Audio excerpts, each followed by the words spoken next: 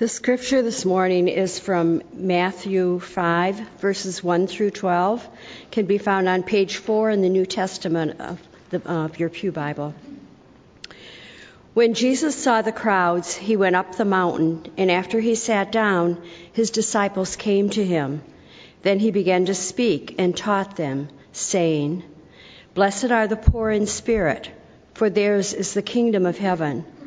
Blessed are those who mourn, for they will be comforted. Blessed are the meek, for they will inherit the earth. Blessed are those who hunger and thirst for righteousness, for they will be filled. Blessed are the merciful, for they will receive mercy. Blessed are the pure in heart, for they will see God. Blessed are the peacemakers, for they will be called children of God. Blessed are those who are persecuted for righteousness' sake, for theirs is the kingdom of heaven. Blessed are you when people revile you and persecute you and utter all kinds of evil against you falsely on my account. Rejoice and be glad, for your reward is great in heaven. For in the same way they persecuted the prophets who were before you." The word of God for the people of God.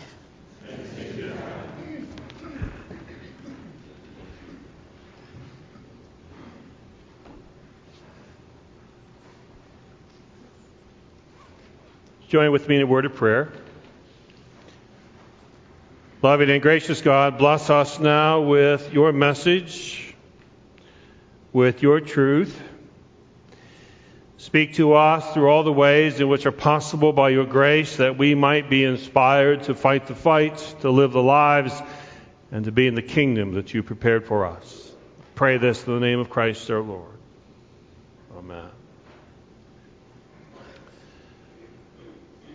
PETA, Gale, Hamish, President Snow, Kitness, District 12, Victor's Village, the Arena, and the Woods.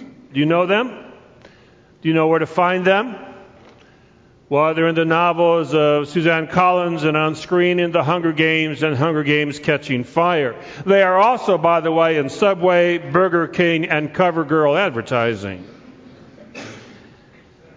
Most importantly, they are in the consciousness of this culture and in the consciousness of most, ironically, 10 to 18-year-olds in our country. Well, Shelby did a fantastic job of summarizing the movie. She wrote the summary. I asked her to do it for me earlier this week. She did it. She did it well, as you heard. But I wasn't surprised at that because she was there with us on Tuesday night and saw the Hunger Games Catching Fire. She'd also been there before, a few times. Because this Hunger Games series, like Twilight and Harry Potter who came before it, are of the genre which is really speaking to a segment of our culture in powerful ways.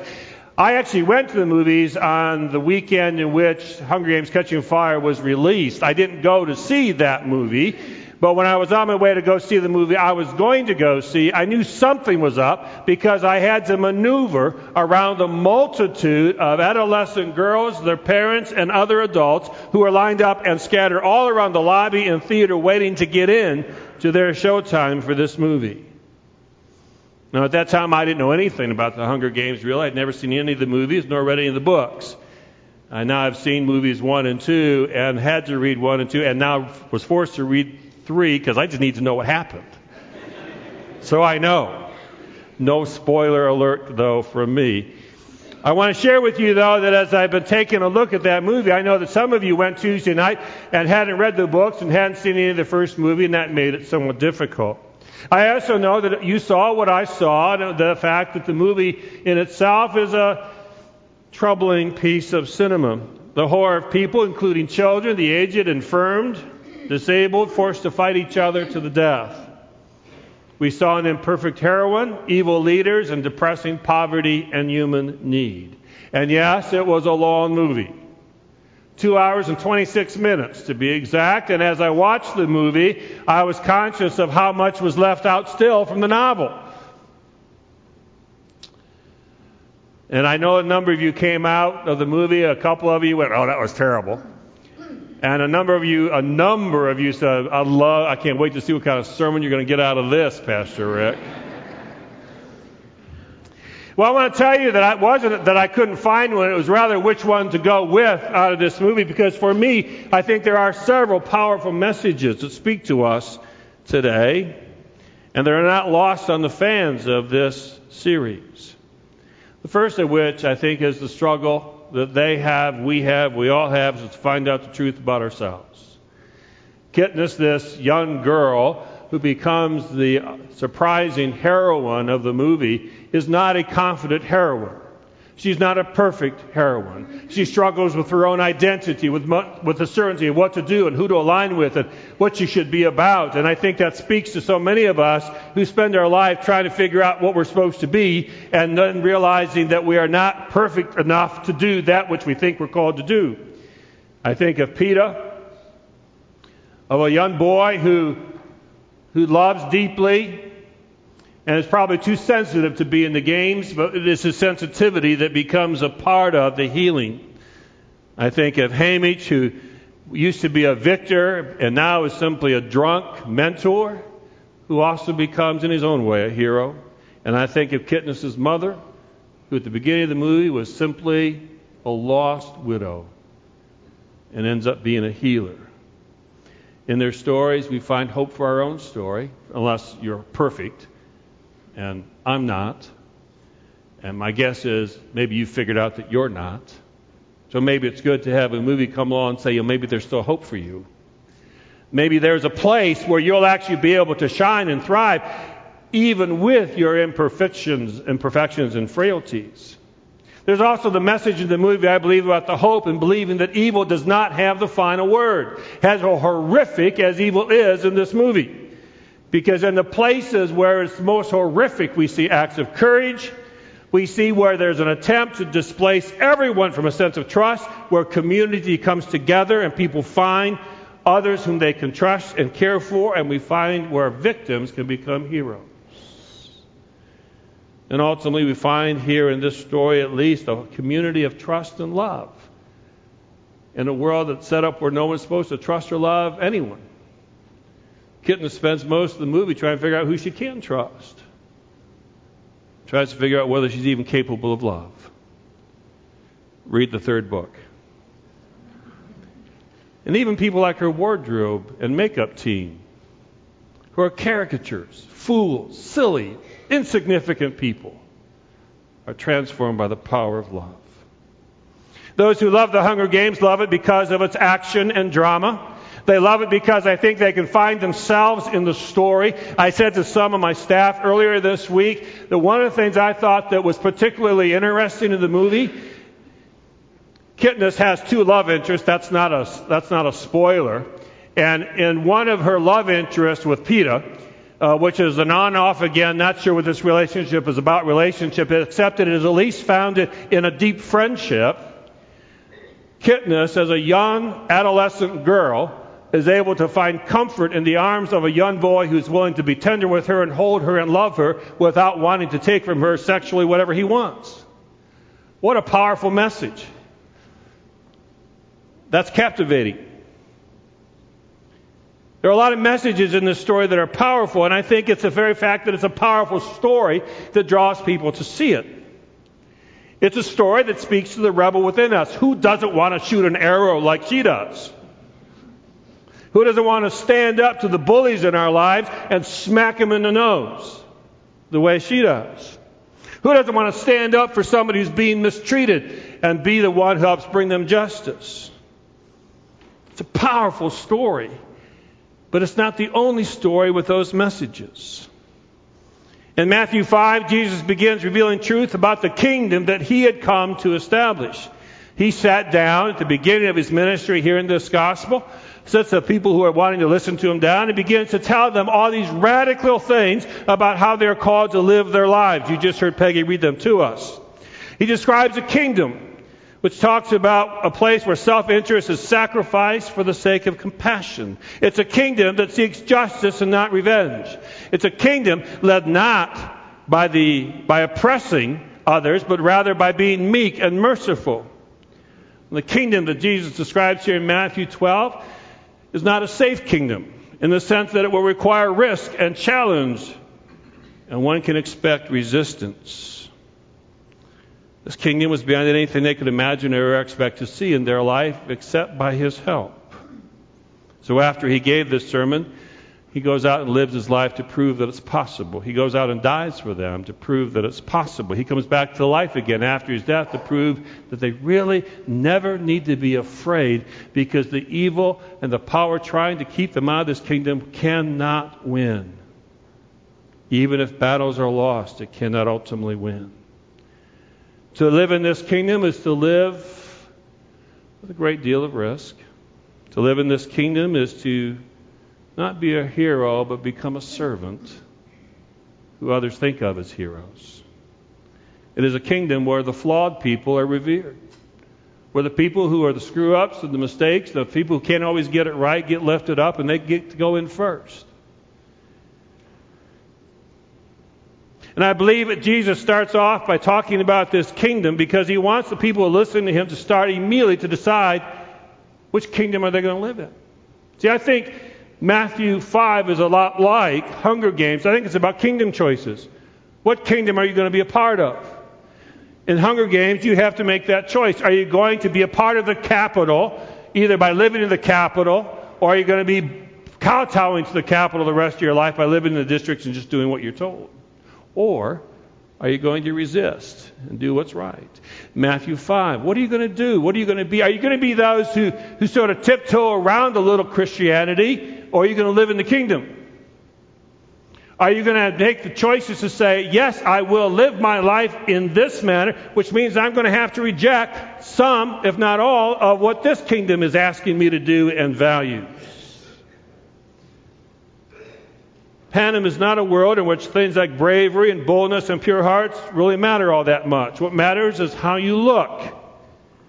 Everyone's always watching you in Panem. The government is always watching you. Others are always watching you. And that's what keeps you in line. Does this sound like any other kingdom you know about? In Panem and in here, the closer you get to the center of power, the closer you get to the people who are in charge, the more it is expected that you will conform and look alike, talk alike, be alike.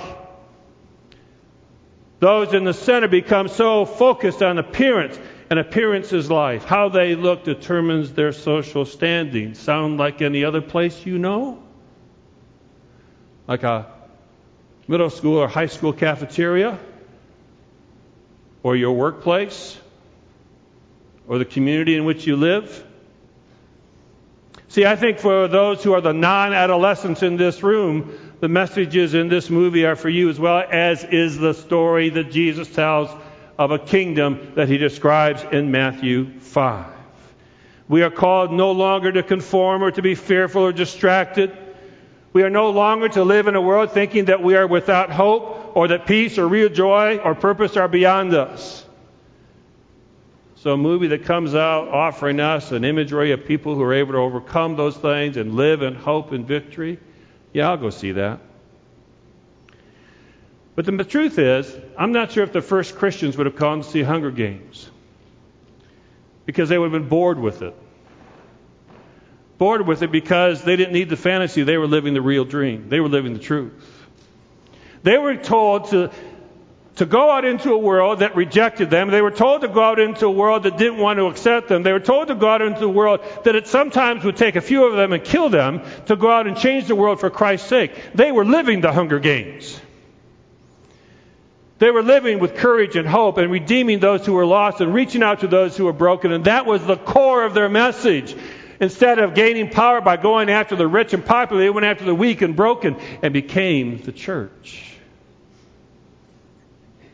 It seems to me that if there's anything about what's going on currently today, it is to understand that perhaps we need to take a message from the Hunger Games and step back and say, do you realize we have more drama, more risk, more hope, more battles than any movie could ever have, and maybe we have not told or lived it out as we should have.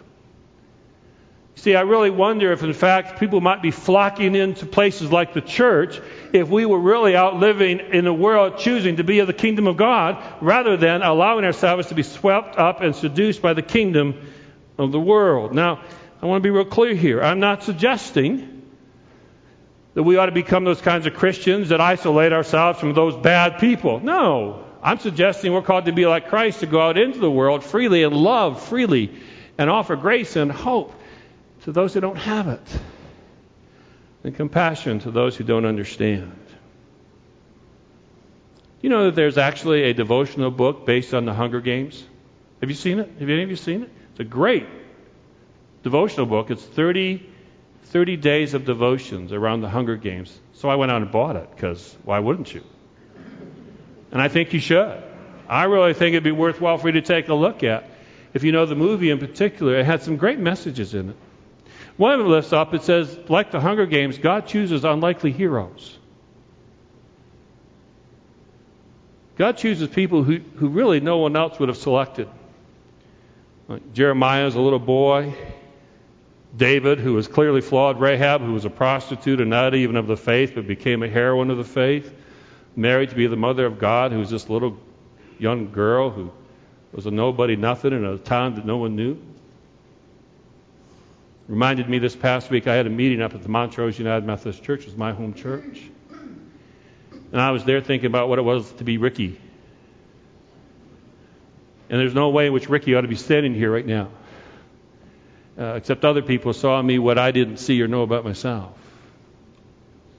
God chooses unlikely heroes, calls all of us to go to places that maybe we didn't think we'd ever go to or have to go to if we live out this faith and live in this kingdom. Like the book, I believe that God calls us to remember that when we are living in places of despair and pain, it does not mean that we are alone or without hope. Some of you walked away from Hunger Games thinking it was a very dark movie. I walked away thinking it was an inspiring story of hope. I got to watch people who otherwise would have been rejected by the kingdom they lived in become the heroes and heroines and the people that were valued and loved and cared for. It was a message to me to remind me that when we face challenges in our life today as Christians, it is not the place where we wilt. It's not the place where we begin to blame. Rather, it's the place we begin to live and thrive in faith. And if there are bad things happening in your life right now, whether it's a horrific disease or brokenness of relationship or challenge of life like workplace or friendships or whatever, it's not to suggest the question, why does God want this to happen? God doesn't want this to happen. God, in fact, reveals himself by being present with us in the lousiest moments of our life.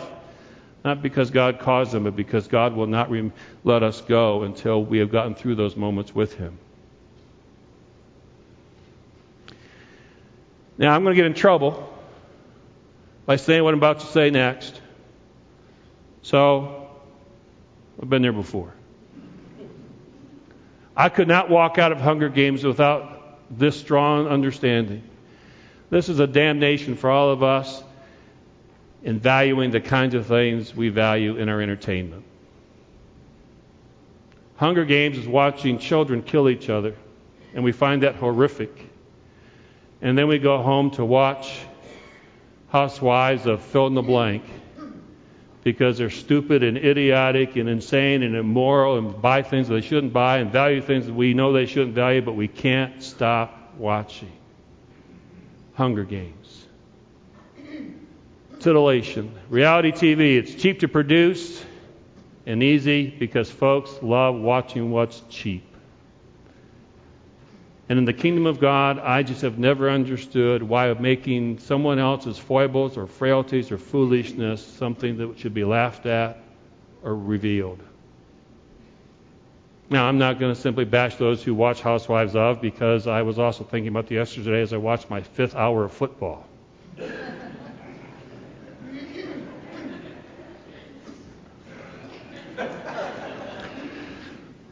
Point is, we all have our guilty pleasures. But when our guilty pleasures mean they start taking away more of our time away from family or friends, when our guilty pleasures allow our brain cells to become reduced down to enjoying someone else's discomfort for our personal pleasure, then I wonder if we've stepped outside the kingdom of God. I wonder if we're living in the capital. You see, I ultimately think that the Hunger Games is about deciding what kingdom we're going to live in, and I ultimately think that's why it's a Christian movie, even though it was never made such. I think it's challenging us to decide what kingdom are we going to live in. What are we going to value, and how are we going to reflect what we value by how we live and what we do and what we watch and what we say and who we hang with and what we give our money to and all the other things that we do in our daily walk. Today is a day when we come as Christians to honor Christ. We come here to be healed. We come here to be prepared to be sent back out into the world. We go our separate ways, but we are one in the Spirit. We go out into the kingdom of the world aware that there are dangers and challenges. There are. However, there are also moments and places where God's blessing and hope will exist even in the midst of those challenges. For our Lord came into the world not to isolate us from the world, but to humbly and a blessing, allowing us to go out and be servants on a mission to redeem the world for Christ's sake, to live in love, to live in grace, to live in mercy, to offer hope. There will be challenges. We will be rejected. We will be rejected. But it's better to be rejected for the right thing than to be accepted for the wrong thing. Let me assure you of that and say it again. It is better to be rejected for the right thing than to be accepted for the wrong thing. In the name of the one who is calling us and going with us, it is Christ the Lord. I call you to action. And I assure you that the odds will not always be in your favor. But God will be with you. And that will make sure that the victory is won. So fear not, love deep, risk mercy, and live in the kingdom. The kingdom that God is inviting each of us to now. To God be the glory. Amen.